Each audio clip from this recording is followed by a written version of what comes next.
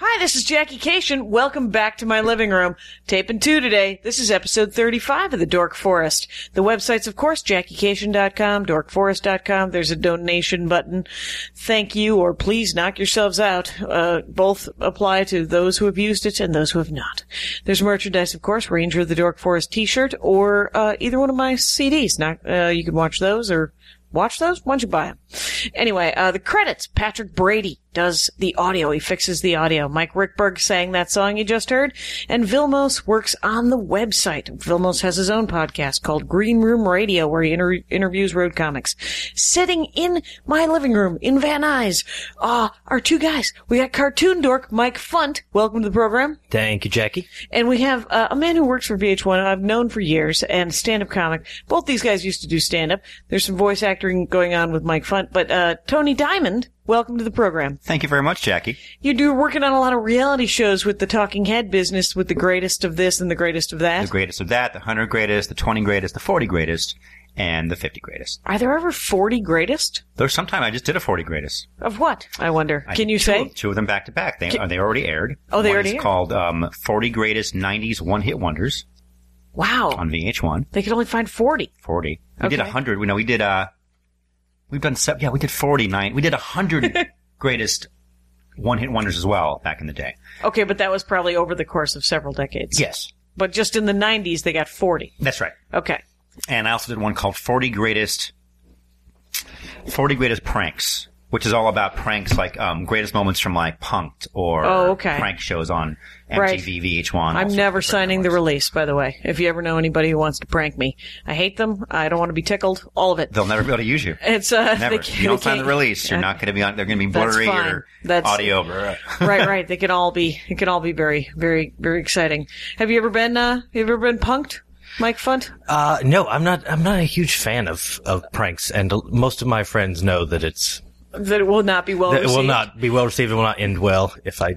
Shrewd that you've chosen wisely, because my friends know it as well. And there's no, even with kids, when you pretend to tickle, I will pretend to tickle from a distance, because nobody needs to even pretend to tickle like things are almost going to be tickled. Because tickling, I have 4 older brothers. I would wet myself. They would tickle me forever, and then I would wet myself, and it was not okay. Here's the thing about being tickled. When you think about it, unless you're like an infant and you're going, the goo goo goo. Yeah, that's fine. But if you're an adult or even a kid, it's really invasive. It's not like it doesn't feel good. It's a bad touch. It's a bad touch. It's definitely a bad hug. Yeah. It's not a positive. I don't know. I want no part of it. You're in your weird spots. Like, I don't want to be touched there. That's not where I want to be touched. Right. If you want to touch me there, you have to make sweet, sweet love to me. That's what I'm saying. It has to be a positive touch. Right. All right. Well, and I'm actually quite ticklish. So. We've knocked tickling out of the park. I like it. Yeah. I like it. I'm actually very ticklish too. My wife has such a double standard about it as well. She loves to sneak up and tickle me. But if I do the reverse and try to tickle her, she gets angry. She's very ticklish on the bottom of her feet. And she gets angry if I tickle her foot. Yeah. Do you know why? Because it's angering. I know. But I don't understand why she would not know that. I know why. Because you don't get angry. It's you keep taking it like, well, I guess this is part of it. Yeah. And that's an interesting relationship choice on your part. Yeah. This is part of it. I guess I'll have to be tickled occasionally. Yeah. You seem like a guy who doesn't get angry. I don't. I mean, I have a long fuse, but once it goes off, it goes off pretty hard. The zombies are going to get it then. When I was a kid, I used to throw a lot of temper tantrums. Oh, yeah? And my dad... How did that manifest, I wonder? Well, I just kind of go ballistic, kicking and the whole thing. And my dad would take me by my feet and dunk me in our pool. We had a pool, right? He would turn you upside down. And dunk me in our pool to calm me down. But it worked, because now I never get angry, but I also don't swim. So. Oh, you don't swim? No. You want no part of it? I want no part of swimming. Did you ever learn to swim? I did. You had to, kind of. Right. Because you had a pool in the back. Actually, I swim now, but for a while, I'm not swimming. I don't get angry, and I don't swim. Yeah, I don't... I think social services would have been called. They should have been. Yeah, at the time, there was just sort of a bad choice. My father learned how to swim by being tossed into Lake Michigan, because I grew up on Lake Michigan. And my grandfather was just like, well, this is how it is. This is how you're going to learn how to swim. No. You got one? You got a horror story from your youth or your I do. I'm actually terrified of water. I don't swim at all. I had an incident with an alligator because I grew up in the South. Super South, like northern Florida? Where did you grow up? Well, I grew up in Georgia, but my grandparents lived in Florida, and I was at their lake house for the summer, and I was on a boat with my granddad and a bunch of his buddies fishing, and there was an alligator on the bank sort of sunning himself, and about 20 feet away or so. And one of the guys turned around and knocked me over the side, and the alligator saw a splash and went into the water. And how old were you? Like 6 or 7. And I don't like going in the water ever since. Right. How about controlled bodies of water, like a pool? I can go into a pool for a little while. If the water gets really still and calm, it's weird, and I have to get up. You got maybe some pillow therapy in your future. Beat out a pillow and yell at the alligator. Yeah. I'm sorry, Tony. What were you going to say? I don't remember. Oh, fair enough. It's the story of this podcast. I'm like, oh, Tony had a great, Jackie's going to ruin it. I no longer remember. I'll come back to me. It'll all come back. So you do, do you, now, I know now that you're doing voice work with cartoons and you Cartoon Guru, is that the name of it? Yes. Is that, you review cartoons? You do cartoons? What is Cartoon Guru? It's a little bit of everything. I write reviews. I have a blog and a Facebook page, and I write reviews of cartoons that come out. I also, basically do some humorous,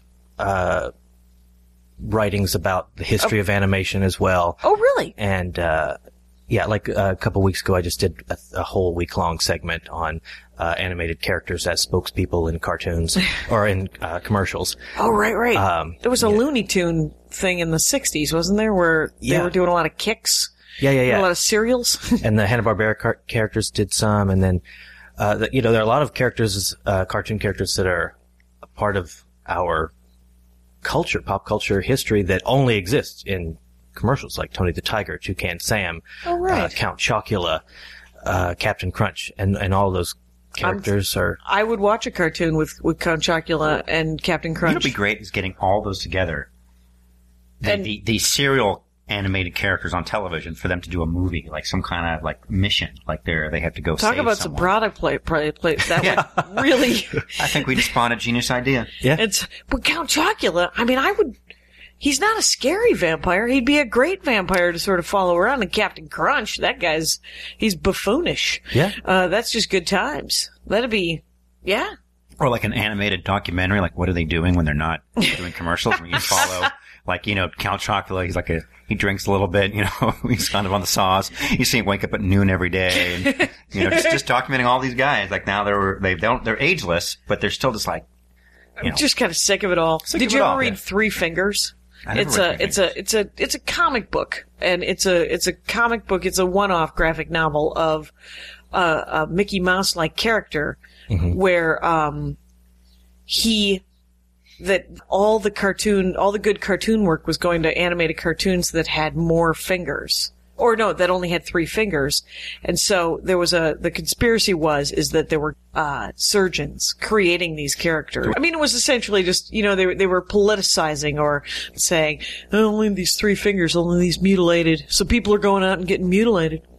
Yeah. So they can be in like the big movies.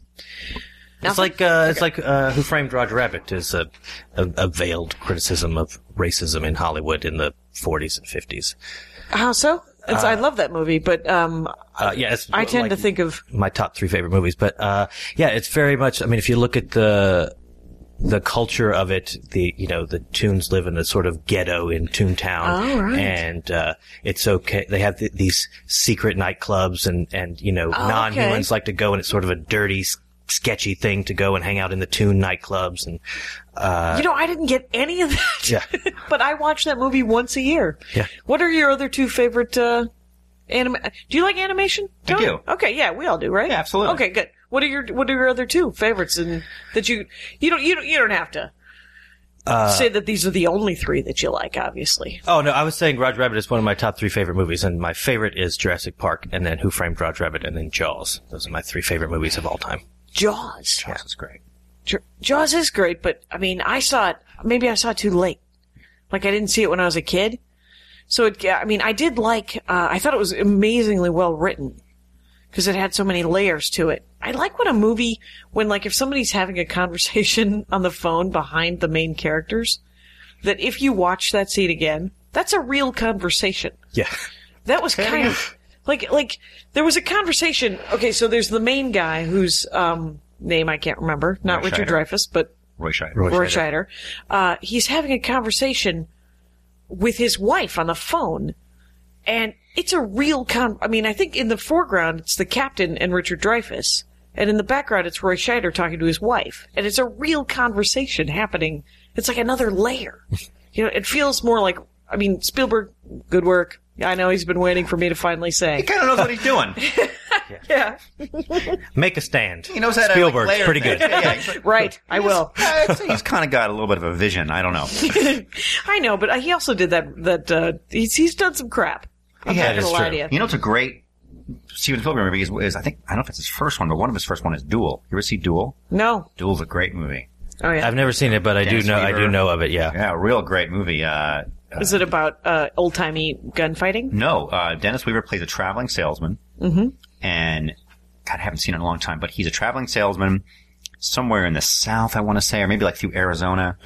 Kind of a nameless backdrop, really. And he cuts off in the beginning of the movie or something, gets into some kind of confrontation with the truck driver. You don't ever see the guy, but this truck driver just follows him everywhere and harasses him. Tries to cut him off, and you see that like this, it's kind of an ominous truck from the back. It's really Large Marge. Did you ever see Pee Wee Herman's Great Adventure? Large Marge. Anyway. Yeah. So it's does that guy chase him? Chases him all over.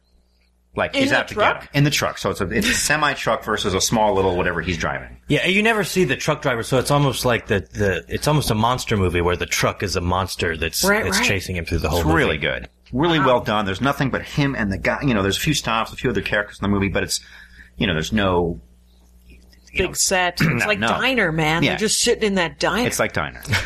Only not at all like Diner. Although Diner, one of my favorite movies ever made. Oh, really? I don't know if I could do it now. I had the scripted Diner, which I memorized, and I saw the movie so many times that I could sit there and watch it and basically go line for line. I could whatever you want to call it. You could talk along. Talk along with the movie. Exactly. Excuse me.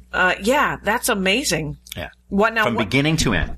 Now, all I remember, I saw Diner probably in parts, and I remember there was some talk of, no Billy Joel is going to leave this. No, that was actually St. Elmo's Fire, but which is, I think, the poor man's diner, don't you think? And I used to stand up with a guy who wrote that movie. St. Elmo's Fire? Yeah. He was around for a while. I don't know, it was before I moved to Chicago, so it was 1990-something, before 94.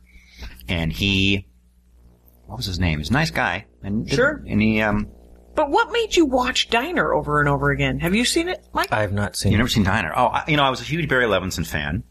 Huge fan at the time of Mickey Rourke, of, now you're asking me, I'm blanking out on the cast. Oh, right. I mean, it was very popular. It was popular. Yeah, it was so well done, and it was just this great story, and everything was so well paced, and Kevin Bacon, everybody was in it. It was just great, and they were young. It was funny. The dialogue was great. And it just, I don't know. Didn't it end up being sort of like, I never saw the end of it, but wasn't it like a slice of life kind of thing? It's a very slice of life. Okay. Guy's getting ready to get married. Has his best friends. One best friend comes in town who's been away, and he's got some backstory with some woman that he's seeing, which is kind of like the boring part of the movie when he goes to visit this woman is kind of lame. But everything else, when the guys are together, it's really about the dialogue, the things they talk about. And if you watch that, and if you watch like Tin Men, you see that kind of also, a really great example of a slice of life. And Barry Levinson is he's kind of amazing. Yeah. He knows what he's doing. So he puts these great people together, these characters, and lets them just talk. Right. And, not unlike there's a scene in Tin Men where they're all sitting around a diner and they're talking about Bonanza and they're talking about different TV shows of the time and what they like and women. You date this woman because of this and. Right. It's, what? I need to watch Barry Levinson again. I forget about that. It's, Mike, you're doing a lot of nodding. It's an audio show. That's true. I'm gonna need some chitter chat. And what's your favorite written? Like, what is it about animation? I mean, what draws you to the animation? Is it the art, or is it the story, or is it the dialogue, or when is it done best? I guess is my question. I guess originally for me it was the comedy of it. I fell in love with cartoons based on, the old shorts and the old TV shows, Rocky and Bullwinkle and Looney Tunes and Hanna-Barbera and stuff like that. I haven't seen enough Rocky and Bullwinkle to really... Oh, it's so funny. It's very, very smart writing. And, so originally it was that, and then I got a little more into the, heavy animation art of it. And, there are lots of people that write about and talk about the art of animation and stuff like that. And I sort of delineate, there is kind of, for me, a delineation between animation and cartoons, because cartoons are a little, I guess they take themselves a little less seriously. Okay. Whereas something like that. Do they look different? Animation versus cartoons? Not necessarily. Okay. Something like The Illusionist, I think of, is. What's that? Is that a feature? Yeah, it was a feature that was nominated for the Oscar last year. Last year, right? Yeah. And, that's an animated film, which is, it was beautiful and great, but to me it's not a cartoon. Okay. And animation is also a much more encompassing, word now with like video game animation and. Right. And everything that's animated with FX and Avatar and all that kind of thing. What about, do you like Adult Swim? Yes. It's, cause I don't watch enough of it. I like, Venture Brothers. That's the, I watch like one of every kind of genre because I don't have any time. So like I watch the Venture Brothers, I watch Breaking Bad, and I watch, 30 Rock. Right. And, those are great shows. Not also mentioned, Castle, Bones, and NCIS marathons, which are on at 3 in the afternoon in every town in America. It's a good show that I've only seen one episode of. I'm not even sure if it's still on. I don't know if it was brought on and pulled. It's on Fox. It's with Bradley Whitford from the West Wing, which is one of my favorite shows. Right. And he's on some show now. It's on Fox. It's a cop show. And I saw one episode that my friend DVR'd. And this is bad because I can't think of the name of it, but it's an amazing show. I can get my genius little phone and look it up. No, it's but is it a dramedy? It's a dramedy. It's a cop show. Like he plays an old kind of detective. Okay. And he's kind of a drinker, and he sleeps till noon, and he's just one of these guys. But it's just I just saw one episode. Is it on USA where they celebrate characters? You know what? I think it's actually on TBS or TNT. Okay. Yeah. It's I'll look it up. I'll put it in the notes. Yeah. And it's good. And it's, because there's a bunch of stuff happening now on cable where, like, sort of the hour-long dramedy, craptastic, procedural can happen, like Psych and Burn Notice and all of those. They're lovely. There's hundreds of those kind of shows that most people are like, what? What's it called? Burn? Who? Psych? What? Yeah, because their percentage of the watchers is not like regular TV, but they're great. Yeah. Well, that's like, I used to love, it went off the air last year, but I used to love Monk. And all of my friends would be like, who watches Monk? Like, it's been on for 7 years, but like, right. like people's grandparents watch Monk. And I was like Jag. It's like really Jag funny. and NCIS. It's, I watched the first 3 seasons of Monk, which I liked. It was a lot darker in the beginning. I had a blind date once with Biddy Schramm from Monk. Who's Betty Schramm? Did she play one of the assistants? The first season. She was. I liked her. She was the co-star of the first season. First assistant. She was the first. I liked her better than the second assistant. Though the second assistant did grow on me, as people do. Yeah. Like in Burn Notice, all those actors are weird looking. Like except for the guys who's in everything, who plays the sidekick on Burn Notice. Everyone is. I'll tell you what's happening. We're all not remembering names. It's like this is good plugging for the other networks and the shows. Is it on Fox? I don't know. Everybody is listening to Bruce. It is Bruce Campbell, but everyone in the Dork Forest is listening, going, "It's Bruce." They're yelling through their iPods. It's Bruce Campbell, for crying out loud! You morons. But Bruce Campbell, but the main character and his super creepy skinny girlfriend, who likes to blow things up, they are weird looking people. They are not normal, I'm gonna put you on television, regular features kind of thing. He has got giant teeth and a weird jaw, and she is creepy skinny, and, but after like 3 or 4 episodes, you're like, it's just like having family that looks different. You're just like, oh, that's what they look like. Mm-hmm. That's a good story. I'm going to tell it again. It's a great story. Right. You owe me a nickel. All right. You guys go off. Do something. Talk about something. Let's talk about VH1. Let's talk about, cause you do the 50 greatest, and I was in one where I was a talking head on the 50 greatest bathroom attendants. Yes. But you've done a 50 greatest, a bunch of them. For right? VH1. I'll just so people know. Backstory. The 50 greatest, which you were in, is a absurd version of it's a web series that I created that's based on the 50 greatest, the real ones on VH1. Right, the thing that allows you to buy land. It buys land and keeps me my food in my stomach and my roof over my head. So I'm very grateful to VH1. So in their honor, I've created just like an absurd version of those shows. So 50 greatest on VH1 would be 50 greatest music moments or 50 greatest whatevers. What we do at 50 Greatest is we do 50 Greatest Bathroom Attendants, 50 Greatest Numbers, 50 Greatest Moments in Beef, which you were also in, which is coming out soon. Was I in Beef? 50 Greatest. We did 4 the day you came by. Oh, I thought I did Numbers too. Did I do You numbers? didn't do Numbers. We were going to redo Numbers, and we didn't get a chance to do that, but we did 50 Greatest Bathroom Attendants, 50 Greatest Moments in Beef, 50 Greatest Shapes, and 50 Greatest Tools.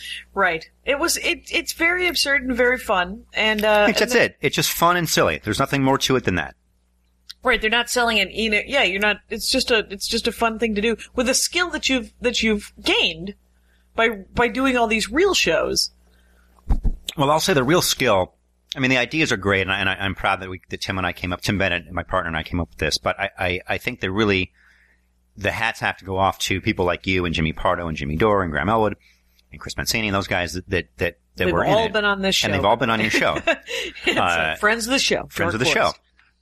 And those guys are all great because they get the format because they've done the real ones. Oh, right. And they sell this as if this is real. So, for instance, 50 Greatest Bathroom Attendants. Mm-hmm.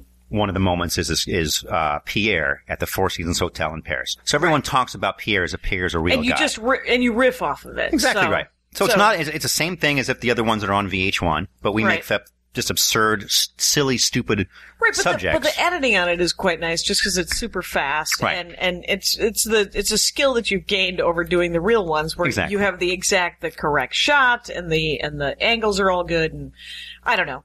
It's I did one that was not a joke on the Weather Channel, and it was the 50 greatest. It wasn't the 50 greatest. It was all about the greatest snowstorms. And it was a real talking head show on the Weather Channel. They're all doing those shows. But they had me on. I don't know if that's still in rotation, folks. Why don't you get out there? Check it out. Does anybody ever recognize you from that? No. I get more people recognizing me from Mark Maron's podcast. Last night I did a set, and this guy came and he said, "Why do I know you?" And I was like, "Well, and then you're led to like rattle off your resume to like, I don't know where you've seen. I'm glad you have, and I'm glad you're psyched, right? That it's somehow." But it's funny when someone would ask you like where they know you, because the answer would be, well, if you. I don't know, every once in a while, if you've ever turned on your television, you might have seen me there. The one time it backfired was when I first started doing stand-up. I would not let go. This one woman was like, "Where do I know you from?" And I was like, "Well, I do stand-up comedy. She's like, "No, that's not it." And I was like, "I wonder where it is." And she went on, and it was like a minute of this. And finally she goes, "Plasma Center. That's right." I was selling some plasma. Early days of the stand-up comedy gig. Well, it could backfire. That's funny. It could backfire. Yeah, you used to work at Walmart. Right. Yes, you were a greeter for many years. Mm-hmm. Mm-hmm. Now, I have a question about the VH1 shows. When these are constructed, do you start out saying, okay, we're going to make the 50 greatest musical moments, and then you have to come up with them, or do you come up with them and say, well, we only have 40, so we're going to do a top 40 instead of top 50? Yeah, that's a great question. It's a great question, and I'll answer that in two ways. First of all, is when I come on to do these shows, that's already been kind of established. Now, I field produce for those shows. So, like, normally, when you watch the ones on VH1, the shows are produced out of New York. So all the posts and all the editing and all that stuff is done there. However, a lot of the talent interviews done there as well, but also I'm one of the few people that do the LA field producing for those shows. So it's a green screen interview and some B-roll, and we shoot people in their natural environment, but also in front of the green backdrop. Mm-hmm. But I have show produced those. So what happens is let's say the show that just happened, the 40 greatest 90s one-hit wonders. So there's more than that, but they're doing 40 because probably more budgetary problems than doing 100 or 50. You know, it's all about what they can air. Right. So that's a big factor is how they decide. Because they have to pay credits on stuff. There's rights and clearances. Okay. There's lots of reasons, but I just think that you know, money's tight all the way around, and so instead of doing 100, they'll do a 40, which to me is only a few days of work, like maybe a week or two of work, whereas the 100 could be weeks and months of work. Oh, really? And it's piecemeal. It's not every day, but if they start in January, I could go from January to like May. Right. Sporadically doing these shoots. Right. But to answer your question is that yes, they sit around and go, okay, well, let's do another 90s one-hit wonders. You know, obviously they have a wealth of them, but let's say they come up with 40, and then all the producers are the researchers, and they come up with like all the different songs. This was a one-hit wonder, that was a one-hit wonder, so they kind of collect them, and then they kind of eliminate the ones they don't want. So I did a show for TV Guide Network, did a few of them. One was called 25 Things You Didn't Know About TV Kids. All right. So what was your favorite thing that you didn't know about TV Kids? I'm interrupting the story, but okay. I need to know. You know, it's funny. One of the funniest ones, one of the most interesting, I say, a lot of it had to do with like the laws of kids, you know, that they can only work a certain amount of hours. Oh, right. Which is really interesting. There's a great story that Danny Bonaducci told that how he was discovered. He was at a place called Copper Penny, which was a place that used to exist in the valley here. San Fernando Valley, not too far from where we are right now, as a matter of fact. Van Nuys. Mm-hmm. And he was sitting there with his mom, and I guess he was 8, I think the story goes, 8 or 10. He was one of these precocious kids who had a great vocabulary. And him and his mom are talking, and he says, well, as Thoreau once said, and the person sharing, had the booth behind him was Dr. Kildare, which was Richard Chamberlain. Okay. Right? Wow. So he's like, peeks his head over and is like, did you just say, as Thoreau once said? And that's how, because this kid needs to be on television. And that's how he got started. And Richard Chamberlain discovered him at like Bob's Big Boy? No, Copper Penny. Yeah, it was a Bob's Big Boy type place, a diner. Right. Yeah. The 4 and 20. The 4 and 20, not unlike a 4 and 20. Nat's Early Bite. Nat's Early Bite is the best. That's what I miss about, my parents lived very close by. Right. And one of our favorite places to go was Nat's Early Bite. Nat's Early Bite, I go to breakfast at Nat's Early Bite probably 3-4 times a week. It's amazing. I meet people, and you know what I get now? I get the half pan sand. A lot of information for you, Mike Funt. What's going on in Jackie's breakfast? Have you been to Twain's? Oh, I have been to Twain's. That is my favorite dinery type place. That's what's the big cross streets for Twain's? I forget. Be Ventura and Coldwater Canyon. Okay, all right. Because I've driven by it a million times. Yeah, I'm just going to say you should really, really do yourself a favor, and especially now that you're going to move back to this neighborhood, is treat yourself to Nat's Early Bite. Yeah, it'll change your life. If you haven't been, if you're a breakfast guy, oh yeah, that's the place to go. Right. I mean, it's off the hook. How about the Magnolia Grill over Burbank on Magnolia near Cahuenga? I've not been to that one. It is. You know what it is? It's a lunch diner. You know how there's a really great breakfast? Let's dork out a little bit on diners, shall we? Where did you grow up, Mike?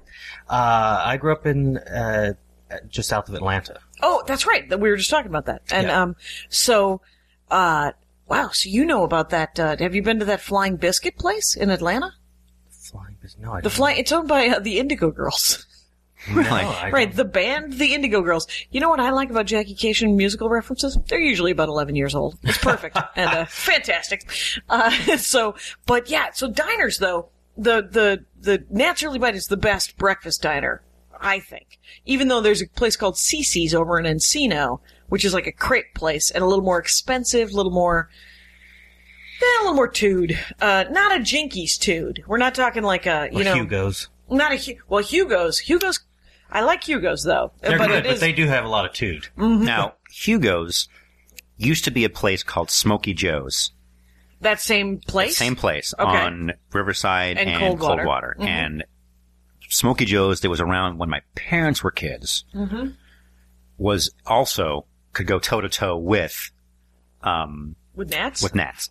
An amazing place for breakfast. Just, that place is, again. See, Hugo's serves food that chose to die. Right. Yeah, Hugo's has it has meat, it has vegetables, it has coffee, it has hippie food, it has non-hippie food, but it's all very organic and that type of thing.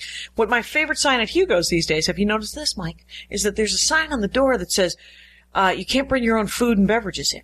Mm-hmm. Now, usually, I think to myself, that means someone has brought their Starbucks in. And so I asked one day, about a year ago, if that's what they meant. And the waitress said to me, no, we're talking about people actually bringing in their food and wanting us to prepare their food. They would bring in food from the grocery store and say, can you put this in with my meal? Yeah. Right. That's insane. Yeah. Are you Barbara Streisand? Who gets to do that? I think only Barbara Streisand. Yeah, that's, stay at home. If you can't have, there's certain, and so when I go in, I always ask for, is there a news story?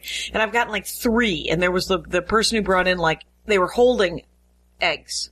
They were holding warm eggs that their chicken had laid or some damn thing. Another one, I can't remember the other one, but the third one was a woman had brought in, and it was just from Ralph's. I mean, it was just from a regular grocery store, which is what Ralph's is here in Los Angeles. And, she was not allowed, of course. They would not prepare the food for her. And so she, ordered, ate her food, and on the way out, threw the bag of food at the woman whose seats. Nice people. Yeah. Classy. Lost their tiny lizard minds. Yep. Out of their minds. Classy. I love it. Yeah. Do you love it? But Magnolia Grill is a lunch. It's a lunch diner that's excellent. The diner is I think one of the best inventions, the second best invention of the last 1,000 years. Over television? What are you looking for? What the diner is pretty damn good. What? Expound. I just think the diner is a great place because, well, for me, I love breakfast. Mm-hmm. Eggs, omelets, chili and eggs. Toast. Corned beef hash. What's your favorite kind of toast? Let's go there. I like rye toast. You like a rye toast? I'm a Jew. Jews like rye toast. How about yourself, Mike Funt? What's your ancestry and what kind of toast do you enjoy? I am a Anglo mutt. All right. Ancestry, and my favorite kind of toast is probably just white or wheat toast. I enjoy a wheat. I don't mind a sourdough. But I usually get a wheat. It is nice. I'm a rye guy. You're a rye guy. You ever have a bialy? Sure. Get in touch with your Jewish roots right Absolutely. there? There's a place near me in Santa Monica that has great bagels and bialys. Main Street Bagels. Oh, really? On Main Street. Let me tell you something. Didn't know what a bialy was. Got one time, and I was like, what the hell happened to this bagel? And I've never heard that word until today. A bialy is a squashed bagel. Something's happening to the bialy. How is the bialy prepared? Any idea on that one? You know, I don't. I think it is like it's like a bagel that's kind of has Down syndrome. It's wow. And welcome to the show. If you haven't been listening, folks, what we like to do is we like to make one retarded reference per show. What I will do in the notes is I will find out what the hell a bialy is, and I bet you it's not that. And it's that's not technically correct. It's my favorite, one of my favorite heckler lines. Chromosomes in bialys. My favorite heckler line that have never gotten to use again was a very drunk man standing the same height as me because the stage was not very tall.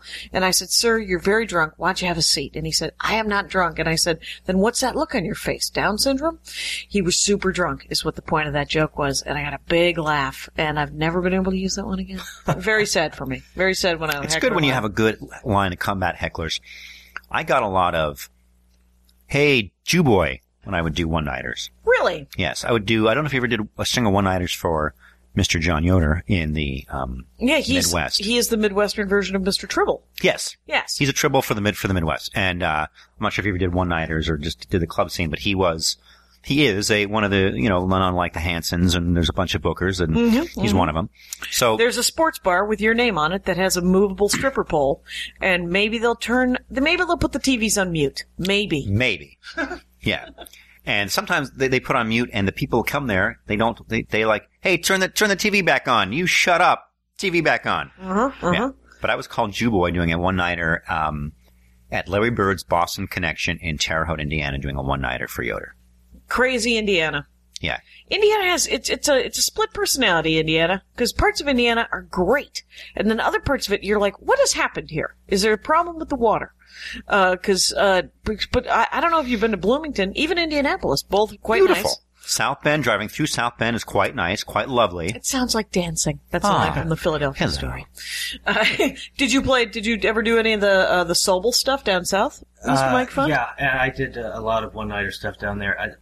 My favorite thing is I don't, when I did stand-up, I never really dealt with hecklers. Like, I would try to push past them. If someone got too bad, I would just shut down. My favorite one was I was doing this one club that, it was like a comedy club one night a month. And always a good idea. Yeah. And so here we are, we're doing this show, and these guys come in. I mean, this is like South Georgia. And, these guys come in and they're just wanting to, shoot the shit with each other after work. And, they were all talking while I'm up there doing it. And I was like, look, guys, I have to be up here for 40 minutes.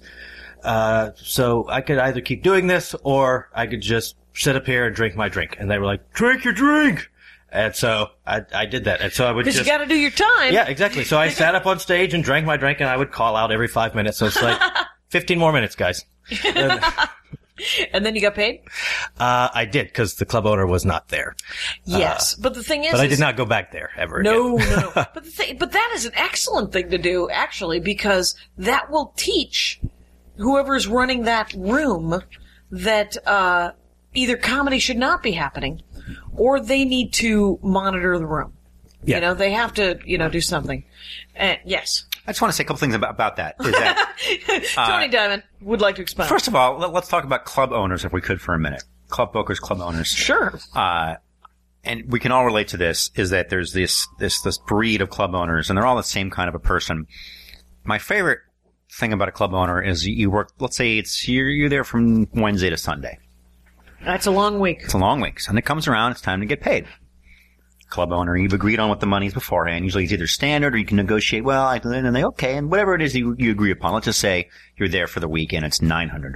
Let's just throw that out there. Let's not. Let's throw out 15, shall we? Let's throw out $1,500. Okay. Yeah. Let's not work for $900. Well, this is circa 1998, so that's when I stopped doing the road. And they'll still pay you that, and they'll want to. But anyway. But here's the thing. So let's say it's $1,500. Do you agree, Jackie Cation? $1,500. I'm Which the club. Is cheap, by the way. I'm the club owner. Note that to yourself. So let's see if we can do a little improv. So I'll be the club owner, and you say to me, "Hey, it's end of the week. I'm gonna get ready to take off. I was wondering if I can get a check." Yeah, I'm looking for my check. Yeah, that's right. Sure. Okay, I'll get you paid. We said 700, right? Oh. Really? Did you have that a lot? Oh yeah. Did you have that a lot, Mike? No. Where it would come down to the wire and people would be like, No, we said 15. Are you sure we didn't say 7 or 650? No. We said 15. I'm just busting your balls. Wait, are you sure we didn't say 11? No, we said $1,500. Right. Come on. You know what I like to do now, which is, it hasn't happened to me. I think it happened to me maybe once, but I was never, because I don't know if you can tell, I'm kind of straightforward. And so when at times I'd be like, yeah, so I'm looking for my check for $1,500. That's usually what I say out loud to the booker. Or There's no gray area there. Yeah. Then no one has any sort of problem. And so it usually is fine. And now what happens is I always bring the email with the confirmation amount on it if there's any sort of problem. And I always hash those things out. Like I had I just got Yoder actually just texted me. And he asked me to do Madison, send his avails for Madison, Wisconsin. And I sent him back and he said, what, are you available, the first 2 months of 2012? And I was like, yeah, it turns out I'm not booking at this time in April. I'm completely available. Feel free to pick a week. And he was like, and so he texted me back. He goes, price? And I sent him, you don't want to do this, young comics. You don't want to give yourself. I've mostly weaned myself from the long answer, but for some reason I really want to do Madison. Because I haven't been back in years. It's a great club. It's a great club. It's where I went to college. I love that room and I love that audience. And so I said, because as of right now, here's too much information and some transparency for the American public. I make between $1,500 and $2,300 to $2,500, rarely $2,500 for a week of stand-up comedy at a regular club. $1,500 to $2,300. And it's usually $1,500 plus $300 for air. And then I get hotel, but whatever. So I sent him that sentence. And I also said, you can pick the low end if you want. And did he go, nah, Jackie, we'll give you 25? Guess what he did? He hasn't responded to me because he wants to pay me $900. And again, guys, you're nodding. What I'm going to need from the audio. Sorry. There you go. No, yeah. So 900. He's like, yeah, well, you know what? F her. We'll give her 900. Well, he hasn't even offered me and the thing is I can't take 900. There's actually no profit There's no upside. Yeah, exactly. I'll tell you a story. When I came back from Chicago. Not a hobby. Yes. That's right. It's not a hobby. I got booked with Tribble. That's right. That's the guy that's Pacific Northwest and whatever. Right. So he had me on, it was like 11 days on the road. And he's like, okay, it's going to be, this was to middle, so it's a two-man show. Right. So I remember this was back in 1990 when I first got back here, 1998, and it was like, he's like, okay, we didn't talk money up front. So once it's all booked, he's like, okay, it's $90 a show. And it's just like, and I was gone. And you don't get it that night, if I remember correctly, with Tribble. I don't, yeah. And so here's the thing. At least Yoder pays you every night, and then you have gas money to get to the next gig. Next gig. Yeah. It was not just one location. We were moving quite around the Pacific Northwest, Oregon, Wyoming, and then Montana, and back to Wyoming. And there was dark days in there. Oh my God, with no hotel? No, yeah, you're on your own. These dark days, like, okay, you do 5 days in a row, then you have 3 days off, then you have to do, so like, okay, you're out way up north. So you're like, what do you do now? So I started doing the math. I'm like, I'm going to come home owing, at least $600. At a deficit. Yeah, right. Exactly. Well, I will spend $600. So I was like, so I called him back. You know what? I'm sorry, I can't do it. Right. Yeah. That's happened a couple times. Did he take that okay, or? Sure. Though I did it with Pat, who's out of Seattle, and she doesn't, cause even when you feature, doing stand-up comedy for people who don't know, you get a hotel room. It's really the only perk that stand-up comics get is they get their own hotel room. It could be at the worst Super 8 in the world, but you're not a band. We're not all living in our Scooby-Doo van. Right. And so, she told me about these gigs, and I said yes, and then I did the math, and I called her back 10 minutes later, and I said, and I don't know why I'm telling the story with her name on it, even though, because, the stand-up comedy is like The Wrestler. Like, 10 years from now, I'm going to need those gigs. But whatever. But the thing is I called her back like 15 minutes later, and I said, you know what, there's actually, I'm going to come home, I won't make any money. I can't actually do the gigs. And she said, if you cancel these gigs, I will never book you again. And I was like, yeah, I can't do these gigs anyway. Why? What do I care if you never book me again? Wow. Yeah, it's funny. I think I'm sorry, please. It's crazy. And one of the reasons why I don't do it anymore is because just talking about this is making my stomach twist. Really? And I'm just like, I just hated dealing with all of that so much. And, so many. But how is acting and voice acting better? I don't know. I get to stay in one place. Well, there's that. For one thing. And I don't know, people in voiceovers are so much nicer than club owners. Yeah. And, I've just found that voiceover especially, even better than just on-camera acting, it's a very nice. Right. And business. So when you do a lot of voiceover stuff, what kind of voices do you do? Like, you must have, like, you were wearing a t-shirt with Donald Duck. Can you do a Donald Duck impression? No, I cannot do Donald Duck. Fair enough. You're like, I can do. Thanks for bringing it up, Jackie. I can do voice match for, Thurl Ravenscroft, who was the voice of, Tony the Tiger, and he did a lot of voices for Disney and stuff like that. Oh, really? What's, Tony the Tiger just says, what does Tony the Tiger say besides it's great? He talks a lot in various commercials. Like back in the 60s, he had a whole, a lot of dialogue? Yeah, he would have like 1 minute little animated shorts that he would do. Can you do a little of it? Put a tiger on your team with Kellogg's Sugar Frosted Flakes. That's awesome. That's great. Oh, wow. That's really awesome. Frosted Flakes have the taste adults have grown to love. They're great. I enjoy that a great deal. That is really awesome. Fantastic. Can you do, who are your favorite current, do you watch, not Dragon Ball Z, because that's a reference from 6 years ago, or 10, but, what, are you watching, the new, the ones that the 8-year-old boys are sucked into now? Are you watching them? Yeah, I watch anything. I'll give everything a chance, I should say. And then if I'm not compelled by it, I just will stop. I think that Phineas and Ferb is probably the funniest animated cartoon, that kids can watch? Show, yeah, on now. But it's very smart comedy. It's a kid show and it's on the Disney Channel, but you could put it between The Simpsons and American Dad on Sunday night and it would hold its own. It's just a very, American Dad is good? Is that what you're telling me? Well, no, okay. I just mean it would hold its own with grown-ups. Fair enough. It's I've heard that about Phineas and Ferb. I would like to watch Phineas and Ferb. I don't know what I'm watching. I'm watching some Daily Show, I'm watching some Colbert, I'm watching the shows that have previously been mentioned. But that's great. Those are the Animaniacs were my favorite. Oh yeah.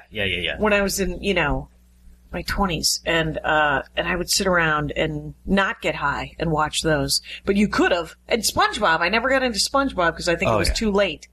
I love Tom Kenny. He's probably my favorite voice actor working today. He's pretty great. I'd actually like to have him on the show, but I don't know him well enough. But you know what? I didn't know other people well enough, and I'm willing to ping them. So what the heck, Jackie? How about Tom Kenny? Tom Kenny, voice of SpongeBob SquarePants, yes. and many other things, right? Doesn't he do a lot of work? Oh yeah, he works. That guy works, right? Handy Manny, and he's on a ton of shows. But my friend Maria Bamford does a lot of voiceover stuff. So she's amazing too. She's one of the just constantly working. She had that big commercial campaign for Target last Christmas. Oh, right. Yeah. It's where she played the crazy, she played Sisters 2 years ago, where she played two characters, one that had OCD and one that had OCD. And, one that manifested itself in one way and another one that manifested itself in another way. And they stuck with the positive OCD one, which is kind of creepy for Target. They're like, no, you should be OCD and on freaking board with this Target. Yeah, those commercials were really surreal. They were, and she got to write them too. And I didn't know that. Yeah, she's a writing credit and the whole thing. And brilliant. Speaking of, so that's great. So what are you working on that people can watch, Mike? Mostly commercials right now. Yeah, you're doing voiceover for commercials? Here and there for various things. I did. The most recent thing I did was for these. It was not a commercial. It was for toys. It was one of my favorite. I really enjoyed it because it was for these toys in Korea or something. Korea or right or like Microman China or something like that. But they were specific. It's to teach kids English. So it was really? It was like a cowboy and a pirate and just like an average dude.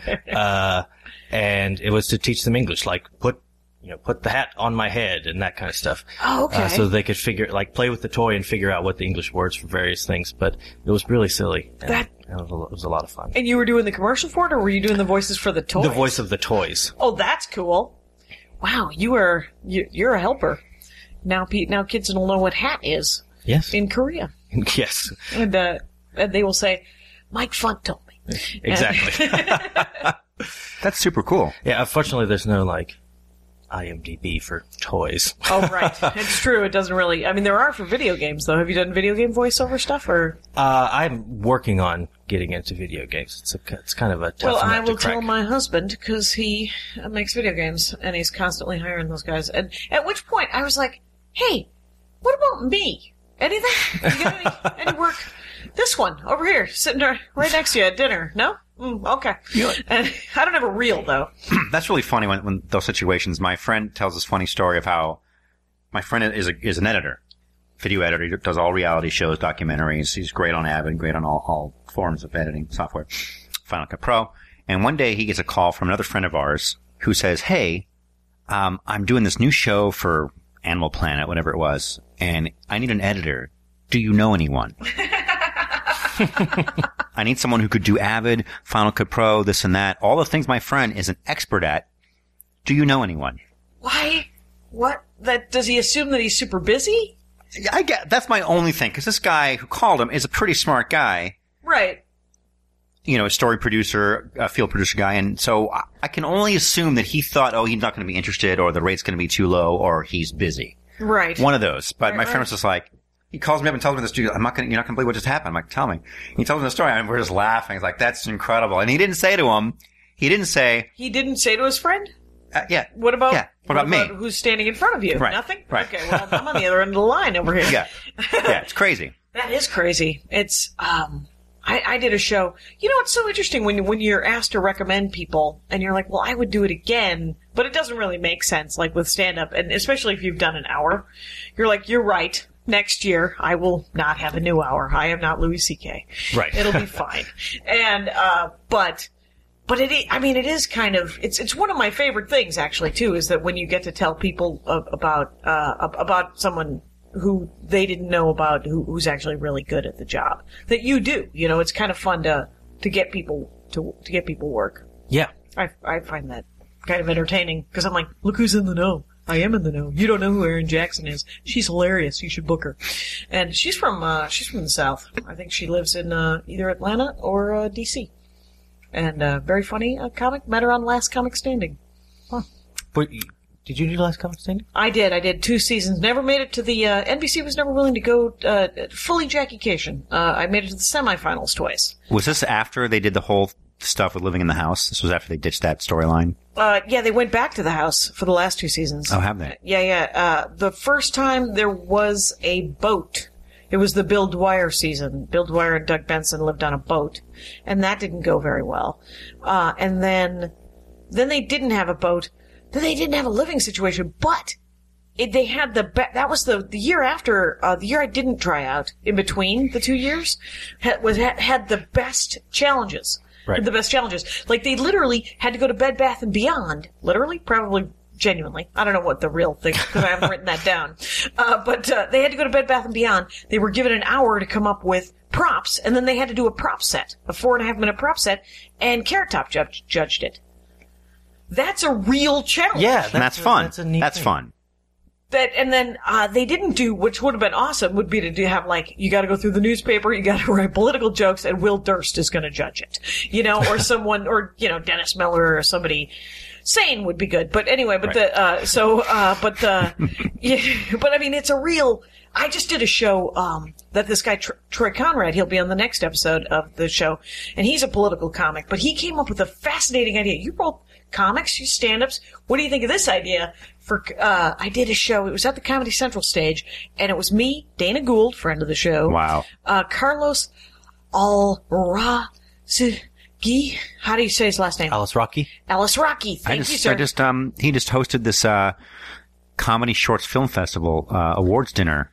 Right. Also a successful voice actor. He's great. Yeah, he's amazing. Was on Reno 911 too, yep. right? And yep. He's on my producer reel, because I did this thing with him and Cedric from Reno 911. No. Is his name Cedric? Yeah, Cedric. The black. The other guy from Yarber. Cedric Yarbers. There you go. Thank you very much. Good call. Thank you very much. But it was Dana and then Rob Lynch and a bunch of comics who had been doing it, Mary Birdsong, comics who had been doing it for at least 15, 20 years. And Troy Conrad's thing is everybody gets their own set list that they've never seen before, a list of topics. And you're supposed to go on stage and do 6 to 8 minutes pretending that this is your act. And so you're handed this 60 seconds before you go on stage, your list of stuff. You go on stage, the set list shows up on a screen behind you so the audience can see it. And then you start doing jokes from that set list. And twice you have to go to the bucket from the audience. And I'm sure it's, and how'd you do? How'd it go? It was fine. Dana Gould had the set of the night. I had to follow him, and that was fun. Anyway, but he had the set of the night. It was amazing. He turned a joke. He turned the words ham theory into a signature bit. Everybody did their act, but they were topics that they didn't pick, and it was great. Like, what would you have done with ham theory? Oh gosh, I would have. I probably would have gone Porky Pig. You would have gone Porky. Yeah. See, somebody else told me they would have gone ham radios. Yeah. So, and or John Ham. or John Hamm. It's and for that I might have gone the route of although I really don't do this, but I might have gone the route of I don't eat a lot of ham as a Jew and the whole kosher thing and whatever. On Jewish kosher thing. Sure. It's a felony where I come from. Something like that. Yeah, it could, and Rick Shapiro, he didn't, seriously, Troy handed him, I don't know if you've seen Rick Shapiro, but, Troy handed him his set list and Rick Shapiro didn't even look at it. And he just went on stage and then he looked at it. There's something to be said for people like that. I had moments as a comic where I was able to expound on that kind of a thing, but it was more I had to be prepared, and I don't know that that would be my form and my forte. It was scary. It was a scary thing to do, which means that it was good for me. Right, and there's certain people that are really, really good at it. That can, Dana Gould is a good example. All the people that are on that show that you mentioned, yourself included, they can take that and run with it. And I if I was still doing stand-up, I'm sure that I would hone the skills. But right. If you were in the zone, if you did stand-up as much as everybody on that show did stand-up, and for as long, right, you would have it would have still been scary, but right, you would have done the thing that you do, which is go up and talk. Pontificate on whatever, right, and, but to be like that is really, really good skill. Be a really fun thing to watch, I think. Like, I would even just go watch that show. Yeah. Because I don't need to. So, you guys, it's been an hour. Oh. Are you kidding moly. me? Yeah. First of all, Mike's sitting there going, I got to talk about 3 cartoons. And we will have you back. And we will talk more about cartoons with you, Mike Funt. Oh, that's fine. It's, but I would like to ask what you would recommend people see that they might not know. Or a book that you might recommend that they might read, or a website?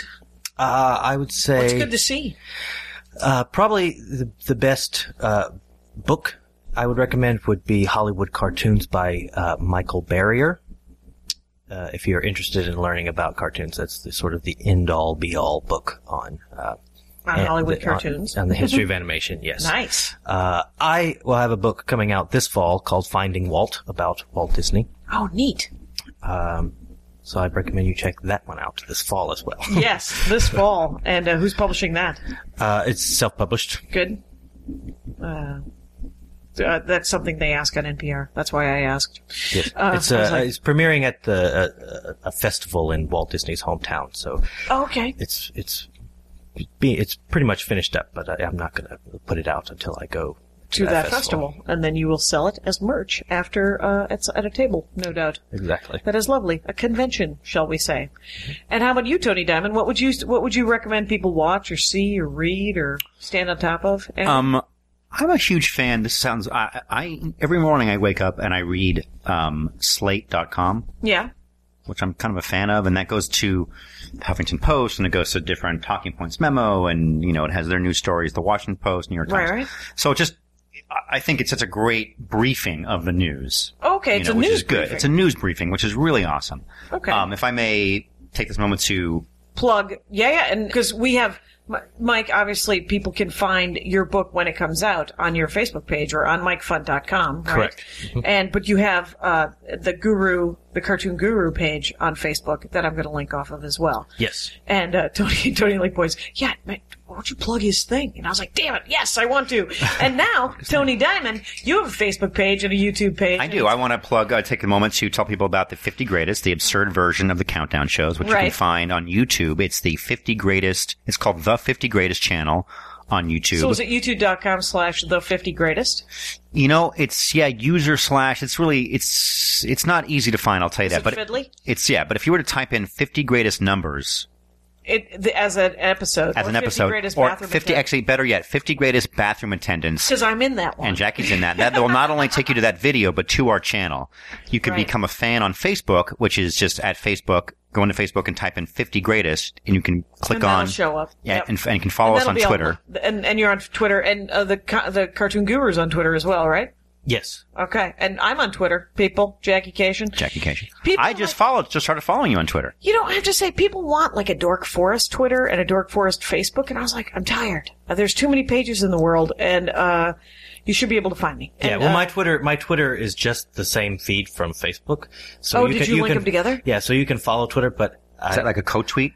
I just can't. I can't I think have of Tumblr deleting to my Twitter things and to my Facebook, but my Tumblr blog is it goes into my Twitter and into my. The Tumblr blog is really if I want to expound on something as a blog, or if I want to do a long tweet. Yeah. That's what I'm currently Well, yeah, that's what using it for. I have the blog and I have the Facebook page and I have the Twitter, and I was like, I just can't think of that many things to say every day. And no one needs to hear it. I mean, I've been on a lot of podcasts lately, and I've been taping a lot of podcasts. I have mentioned the same 5 books over and over again the last 3 episodes. So it's fascinating stuff, people. I'm going to read a new book and get in touch with you in our next episode. Thank you so much for listening. Thanks for the donations and the purchasing and the listening and the all that. Take care of each other out there. See you next time. My hat, my hat, my hat. They're dancing around my hat. My hat, my hat, my hat.